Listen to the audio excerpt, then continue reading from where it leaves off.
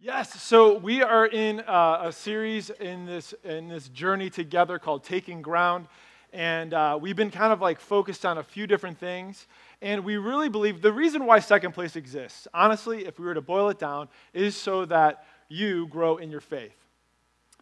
Not that you check off a box, not that you're just like, hey, went to church, hey, brave the snow, great, good job, but no, that actually you have a sense that you're maturing, growing, that your life with God is alive, and that you are making progress. And so that's why we're here, and you guys look good doing it. I love it. And one of the things that I talked about last week was this idea of limiting beliefs, that sometimes we can have a thought in our mind about a particular topic, and it could be very, very limiting. It could be kind of like putting God in a box, and it's not the truth.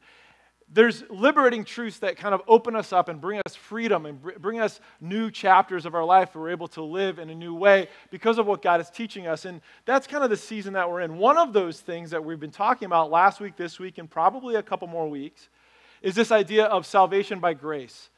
Grace is such a deep and crazy thought. And some of us have kind of put grace in a box. And it's limiting us in terms of the way that we think about it and how we move with God. And so as we think about this, we really believe at Second Place that there's a few things over these first 120 days that if we can just kind of lock these things down and really dig into them a little bit here. Like the purpose of the way that things work, maybe this is just kind of helping you guys a little bit, is that this weekend experience allows us to kind of bring up a topic and allow you to kind of individually wrestle with the topic and what you believe and kind of like try to deepen that faith. But then growth groups are a place where you can dialogue about that and begin to really see how others can speak into your life and God can use others in that discussion to deepen your belief in that as well. And so these classes will as well. So everything kind of works together. And so today we're going to talk about grace, but before we dive in too quickly, I'm going to need 2 volunteers, and you know that I will wait you out. So I just need 2. All you need to do, the whiteboards are making a comeback, guys. All you need to do is hold a whiteboard for me. That's all you need to do. Let's see who's got it. I'm not volunteering anyone for you. Nope. All right, Carrie, let's hear it for Carrie of the Penwits, and Sarah.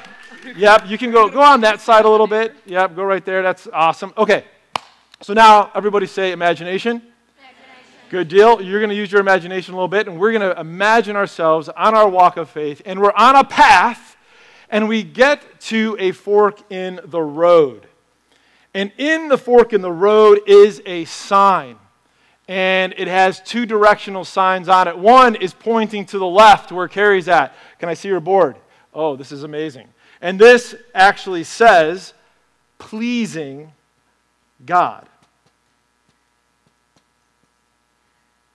And that's where we're headed.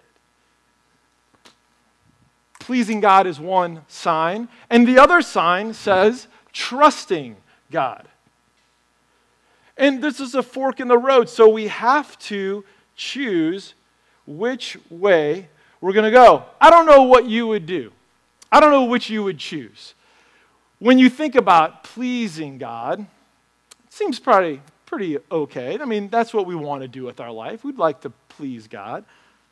Trusting God, as I look at that, trusting God seems a little too, I don't know, soft, a little too touchy-feely. I don't know, just trust Him. You know, it doesn't really feel like I could imagine a whole lot that I could actually dig in and do with trusting God. Now, pleasing God is pretty awesome because I can start to think of some things that I can do. I can think of the ways that maybe my life could please God. And so I don't know what you would choose, but we're going to choose in this scenario, we're going to choose going down the path of pleasing God. So we go down the path of pleasing God. And we notice that the road is very wide and it's worn. Many people have gone down this road. And as we go, we see a building, and it's the room of good intentions. And above the door to the room of good intentions is a sign, and the sign says this, striving to be all God wants me to be. oh, that makes us think, oh yeah, that's something I can work towards, striving to be all that God wants me to be. And so we grab the door handle and we open it up, and just above the door handle we see that it has a little placard that says self-effort. So we open the door and we go in the room and we're greeted by a hostess. And the hostess talks to us and says, hey, so how are you doing today? And you say, I'm fine. I'm just fine. How are you? Well, I'm fine too. Actually, everyone in the room is fine. That's interesting. Well, and as you talk about that, you're like, you know what though? I got into a fight with my wife this morning.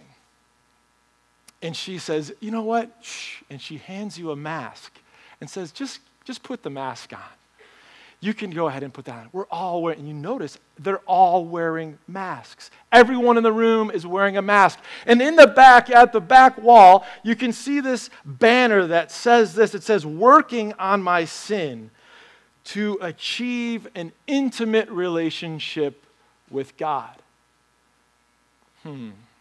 And as you kind of see everyone kind of basically faking it, saying they're fine when, man, you're not. You definitely don't fit in with this crowd, because if everyone's okay, you're definitely not. And finally, someone kind of elbows you and says, do you want to go back to the fork in the road? You're like, yeah, let's go. So you go to the fork in the road and you look back at pleasing God, you look at trusting God, you say, there's got to be a third option, too touchy. But you know what? There isn't a third option. The only other option is trusting God. So you say, well, let me go down that road. And you walk down that path. You notice that it's not a very well-worn path. Kind of overgrown, but you're able to kind of navigate through, and you get to another room, and this is the room of grace. You get to the room of grace, and above the door, it says, living out of who God says I am. Living out of who God says I am. And you turn the handle to the door of grace, and the door, just above that handle, it has a little placard that says humility. And you open that door, and you walk into the room of grace, and you're greeted by a hostess, and she says, hey, how are you doing? And you're like, I'm fine. And she says, no, really, like, how are you doing? You're like, well, you know, I got in a fight with my wife this morning. She's like, really? I get it. Yeah, there's a lot of times that we just don't always say the right thing. And someone in the back of the room says, what else you got? Like, do you forget birthdays a lot? And you're like, yeah, I do. I actually have a hard time remembering mine. And he says, what else do you got besides the, yeah, we got, how long do you have? And you realize as you look to the back of the room, there's a banner on the back wall that says, standing with God, with my sin in front of me, working on it together. You read that sign and you realize that you're in a place where people are very real. Where are you at on that path? Where have you gotten to the point where you've chosen one of the two paths? Because everyone has to choose. When you choose to follow Jesus, when you choose to put him first, as we say, everything else is second place, then you have to choose, am I going to live and strive and be all about pleasing God, or am I going to be about trusting God? Can we hear it for these two? Thank you. You can set it right down there, Sarah. Perfect. Pleasing God or trusting God. I want to just highlight the fact that I'm indebted to a group of guys, Bill Thrall, Bruce McNichol, and John Lynch. They wrote a book called Truefaced. And I would tell you that I've had this book for years. There's another book that they wrote also called The Cure. This book, Truefaced, has changed my life. I read it several years ago, and the thoughts in this book and the idea and the presentation of grace has transformed my life. I honestly think, as I've talked to people about this topic, about the path and the fork in the road that they are presenting, I've said to them, you know, like in every organization, there's like certain ways that we act. Like obviously we like to have fun, you know, Kelly and Sarah up here kind of cutting up, it's great. We like to be able to laugh at ourselves. We like to be able to understand all of that. We like to worship God. We love freedom in worship. But there's some underlying things that are just part of the DNA, like the fabric of what makes this place second place. And I would say that if you were to peel back all of that stuff and get to the underbelly of what really makes this place tick, it's this idea of grace. Because I would say that the way that I think, the way that I interact with you, I hope that we develop a culture of grace rather than a culture of performance. And as you think about this, there's a couple of things to think about. Number one is that our motive determines our values, and our values determine our actions. So when we have a motive, like our desire is to please God, then our value will be striving to be all that God wants me to be, and then my action will be working on my sin to gain an intimate relationship with God. This is the domino effect of motives and values and actions. But when my motive is to trust God who He says He is and who He says I am, then what happens is my value becomes living out of who God says I am. And my action becomes standing with God, with my sin in front of me, working on it together. Do you see how that works? You see, this idea that nothing that you have done, nothing that you're doing now, and nothing that you will do will ever gain you God's favor. That is salvation by grace. That is a tough pill to swallow. And we build all kinds of constructs and measurements and all kinds of things, and we have all kinds of voices in our head saying that we are not good enough, that we didn't do it well enough, that we didn't go far enough, that we have missed it. And we are living in the room of good intentions. Sure, you intend to do well, you intend to do awesome, but you don't. And so you constantly stuff away all the shortcomings, the things that you don't want anyone to know, and you hide them, and you hide behind a mask.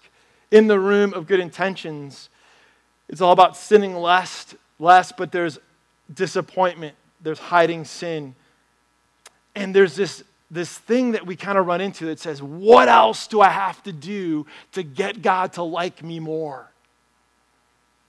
And on the other side, when we walk into and live in the room of grace, we're alive, we're honest, we love, we're accepted, and we get to live into God's life for us. Now, some of you are already uncomfortable and saying, like, well, wait a second, you mean that I'm not supposed to please God? Absolutely not. Pleasing God is very important. Hebrews 11:6. If you want to turn there, you can, but Hebrews 11:6 is a common verse. If you've been around church, it says this, and without faith it is impossible to please God, because anyone who comes to Him must believe that He exists and that He rewards those who earnestly seek Him. So maybe what you see here is that, okay, pleasing God is important, but notice what comes before pleasing God. That it is without faith it is impossible to please God. The word faith is translated trust. It's belief. It's putting your faith in God that allows you to then live a life that's pleasing to God, because you're living out of who God says you are and not striving to work on your sin to be all that God wants you to be. So this is what we're presented with. This is the dilemma. This is kind of where we're at. And I want to just help us unpack the room of good intentions and the path of pleasing God, because it leads to a deadly trap. And what it's common in the book, and you'll hear it also in class or on a podcast, is this idea of sin management. Sin management is what we have to buy into when we're in the room of good intentions. And that comes out in an equation, which is this: more right behavior plus less wrong behavior equals godliness. Makes sense, right? Like, I just need to do more right things and less wrong things, and then I'm going to be more like Jesus. And it's all about what I am doing, that I need to do this, that I just need to focus on this. But you know, if you've lived down that path, if you've walked into that room, if you've strived to be all that God wants you to be, you know that you failed many times. That it's a recipe for disappointment. And it disregards what God did for you and what he purchased for you at an infinite cost. The righteousness of Christ. You see, this is the path.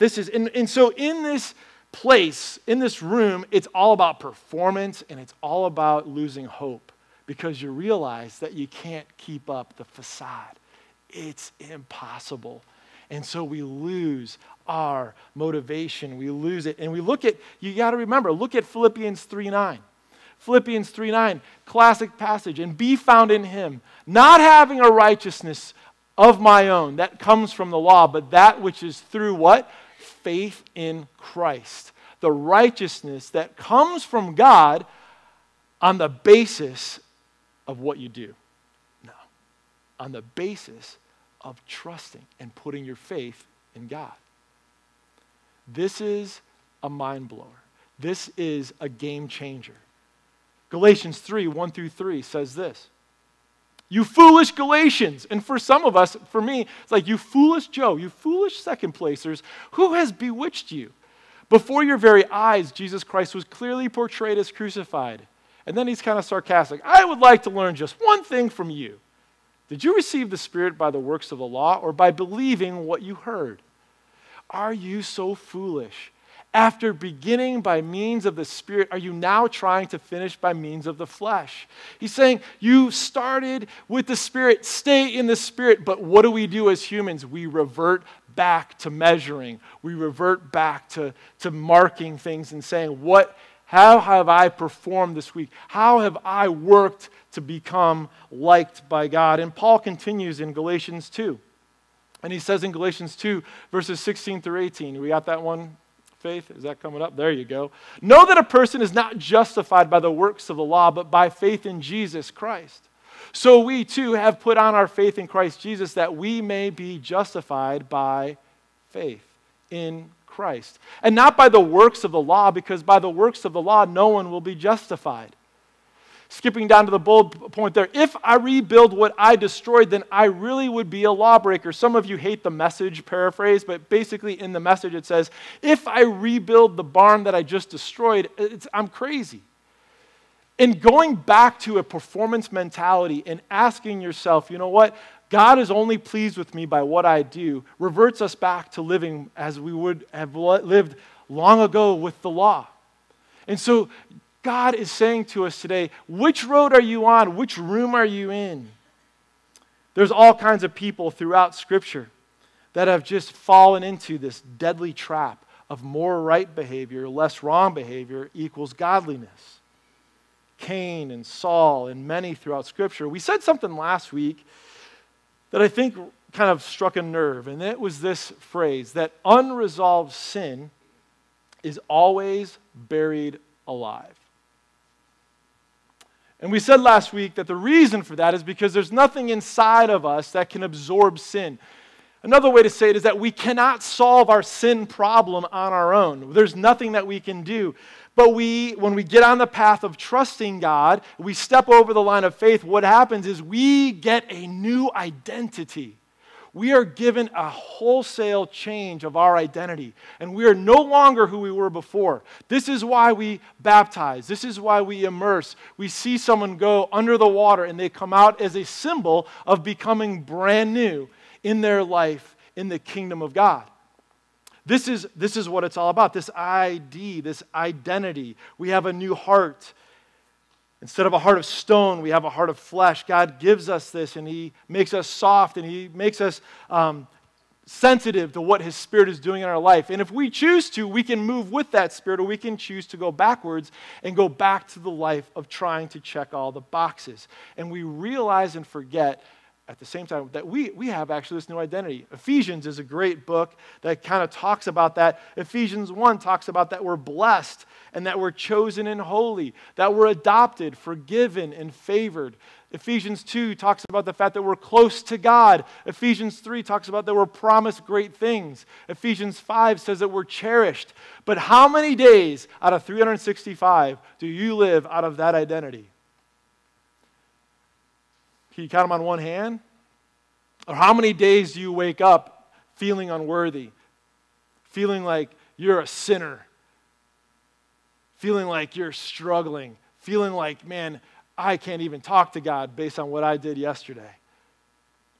I have screwed my life up. I am unworthy. I am unacceptable to God. These are the things and these are the voices that many times are our voices in our head, speaking things into our brain and into our thoughts that simply tear us down.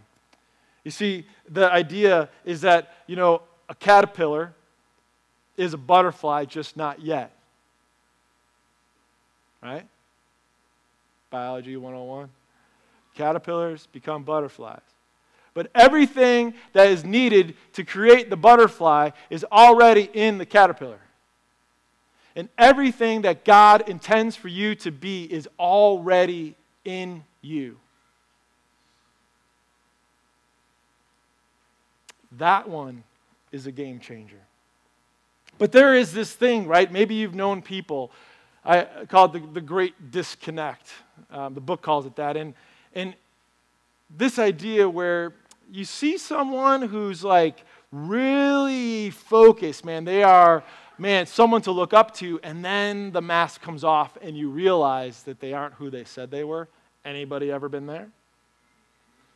The book talks about a person, a missionary couple, that they move their entire family across continents, and they're going to reach people who need hope, that don't know Jesus, that need to understand his story and to give their life. And they move their family all the way across the world to do that. And they come back after a couple years to raise money, and they're at a conference. And the wife comes up to one of the conference leaders and says, "You know what? I got to come clean. My husband has been embezzling money for the last couple of years and has been taking it from the ministry, and I cannot live any longer this way. I have to tell someone." How does someone who moves their family all the way across the world, how are they capable of such deception? It's the Great Disconnect. It's saying that, you know what, there's something inside me that I need to resolve with God, but I'm going to hide it because I can't go anywhere safe. There is nowhere safe. There is no room of grace. It's all about performance, so I have to keep up the facade, and it snowballs out of control until you get a situation like that. Or how about this example where there's a professional counselor who is counseling people about depression, about anxiety, about addiction, and they have all the right answers for all their clients. And in the midst of counseling those people, they're struggling with a deep, deep depression. And they're gonna take 2 weeks off for vacation, so they tell their boss, but in reality, they're checking themselves into a rehab so that they can get better. How does it happen that someone can have all the right answers for everyone else, but struggles to actually be real with themselves? It's a great disconnect. Or how about the marriage counselors, a couple that counsel couples about their marriage and their marriages that are on the rocks and about to be torn apart, and they're able to work with them. They speak at conferences, and they're able to give hope to couples so that they can hold on and keep their marriages together, and yet behind the scenes, they're secretly considering divorcing themselves. How does that happen where somebody is able to speak at conferences and help so many couples, but at the same time, their own marriage is on the rocks? It's the Great Disconnect. We've made it into something about performance. Or how about the example where a high school kid is on a youth outing and finds a wallet, opens up the wallet, doesn't see an ID, realizes there's $100 in here. Keeps the wallet and the $100. And the next day on the youth outing, the youth pastor gets up and says, "Hey, I just wanted you to know that Mark lost his wallet. If anybody finds it, let me know. It's been gone for a couple days." And the kid takes the wallet, pockets the $100, and throws the wallet into a cornfield so that no one knows that he had taken it. How does somebody who's on a youth outing and has given their heart to Christ actually take somebody else's money that's in their youth group? What a jerk. That was me. I remember throwing the wallet into the cornfield, and it just ripped me apart. How could I do that? And I say that to you, and I say this, do you still love me? Is this a room of grace? Thank you. I'm excited about that. Because here's the reason why. That was the easy story for me to tell you guys. In a room of good intentions, it would be very, very dangerous for me to do that. But I believe, and I want you to know, that this is a room of grace. Where God knew, He knew that I would do that. And He also knew, Joe, someday you're going to stand in front of a church and you're going to teach and you're going to pastor it and you're going to lead. And He said, I'm going to use you anyway. And you have your own story of where you've fallen short. And God knew that you were going to take that, whatever good thing that story is in me, whatever I have in there that is about, whatever goodness that I had, I twisted it and I turned it into throwing a wallet into a cornfield. And I'm telling you right now, you do the same thing. The goodness that God has put in you, we twist it and we use it for evil. And God says, I know you're going to do that. And when you come back and when you surrender and when you allow me to work with you on your stuff, I'm going to use you. I'm going to mature you. And I'm going to change the world through you because I have a dream for you that will blow your mind. It's way better than yours. I don't know if we get it. I don't know if we can understand this fully, even in just a 30-minute message. I don't know. But I'm going to read from this book because I was going to try to paraphrase it, but it's just so much better just to read it. And this is where John talks about something called the New Testament gamble. Everybody say gamble. All right, deep breath. You ready? We discover in the room of grace that the almost unthinkable has happened. God has shown all His cards. He reveals a breathtaking protection that brings us out of hiding. In essence, God says this, and this is the gamble.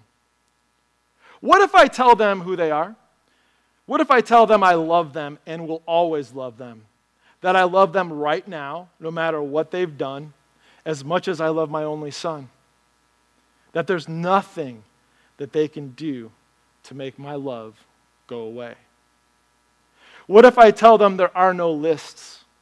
What if I tell them I don't keep a log of past offenses, of how little they pray, how often they've let me down and made promises that they don't keep? What if I tell them that they are righteous with my righteousness right now? What if I tell them that they can stop beating themselves up, that they can stop being so formal and stiff and jumpy around me? What if I tell them that I'm crazy about them? What if I tell them that even if they run to the ends of the earth and do the most horrible, unthinkable things, that when they come back, I'll receive them with tears and a party? What if I tell them that if I am their Savior, they're going to heaven no matter what, it's a done deal? What if I tell them that they have a new nature, saints, not sinners, who should now buck up and be better if they are any kind of Christian after all that I've done for them? What if I tell them that I actually live in them now? That I've put my love, my power, my nature inside of them at their disposal? What if I tell them that they don't have to put on a mask, that it is okay to be who they are at this moment with all of their junk, that they don't need to pretend about how close we are, how much they pray or don't, how much Bible they read or don't? What if they knew they don't have to look over their shoulder for fear if things get too good, the other shoe's going to drop? What if they knew I will never, ever use the word punish in relation to them? What if they knew that when they mess up, I will never get them back? What if they are convinced that bad circumstances are not my way of evening the score for taking advantage of me? What if they knew the basis of our friendship isn't how little they sin, but how much they let me love them? Let me reread that. What if they knew the basis of our friendship isn't how little they sin, but how much they let me love them? What if I tell them they can hurt my heart, but I will never hurt theirs? What if I tell them I like Eric Clapton music too? And what if I tell them I never really liked the Christmas handbell deal with the white gloves? What if I tell them they can open their eyes when they pray and still go to heaven? What if I tell them that there is no secret agenda and there's no trap door? What if I tell them it isn't about their self-effort, but about allowing me to live my life through them? When you stand at the crossroads, you decide which road to choose largely upon how you see God's gamble. Do I really believe stuff is going to hold up for me? This is the way of life in the room of grace. It is the way home to healing, joy, peace, fulfillment, contentment, and release into God's dreams for us. It almost feels like we're stealing silverware from the king's house, doesn't it? But truth is, the king paid a lot so that you wouldn't have to try to steal any silverware. It's actually he gets to give it to you and other stuff so big and good and beautiful that we couldn't even begin to stuff it into our bag of loot. Wow, it sure does take the eyes some adjustment to look into a light that bright. Guys, this idea will change the way that you get up tomorrow morning. It will change the way you walk out of this room. When you realize that there is a room of grace that you can live in, that you can live out of who God says you are. The band can come up. And you can begin to allow God to work with you on your sin. Are we condoning sin and saying just do whatever? Absolutely not. Remember, pleasing God is a byproduct. It is the fruit of trusting God. But it's not about resolving your issues behind a mask. It's about resolving your issues with God's help and with God himself, stepping through every single day. This is revolutionary. For some of us, we're ready. Like, we have lived in the room of good intentions long enough. We took the path of pleasing God. We have screwed it up. We have completely messed up our lives. And God knew it. And he's telling you, I will still use you as you allow me to work through you. God wants to take you from the room of good intentions, from the path of pleasing God, and get you on the path of trusting him, because trusting God is what produces the fruit of pleasing God. But you have to start there. If you get it out of order, like obey and trust, it never goes that way. It's always trust and obey, trust and obey, trust and obey. When you get those out of order, we become a performance-minded culture in this room. And we're not going to do that. We're going to live in grace. For some of you, you're like, man, I need to process this. I have so much that I need. You may need to get with a trusted friend this week. You may need to pray after this service. I'm usually over here somewhere. If you want to pray, I will pray with you. I don't know where you're at in processing, but know this, that through worship, we can bring our baggage to God. That through these songs that have been chosen, that we can bring our baggage to God. So why don't we stand and just ask God to put us in the room of grace today. Heavenly Father, we thank you, God, for this unbelievable freedom that we have. Lord, that we are broken. We are not able to live up to a standard that's in our head, let alone the standard that's in other people's heads. And so, Lord, we surrender to you right now. We ask, God, that you would do a work in our hearts.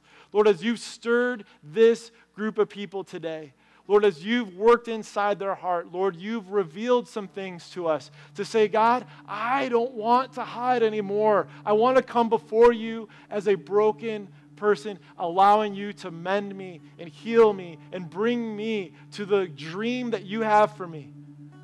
Instead of striving to be all that you want me to be, God, I want to live out of who you say I am. Not who I'm going to be, but who I am right now. The power, the freedom, the anointing that I already have right now. Lord, free us today. Lord, I believe, Lord God, that this idea will literally change the course of our lives and our life with you. God, may these words that we sing, may the words that come out of our mouths truly come out of our heart as we worship you, Lord God, with all that we are. In Jesus' name.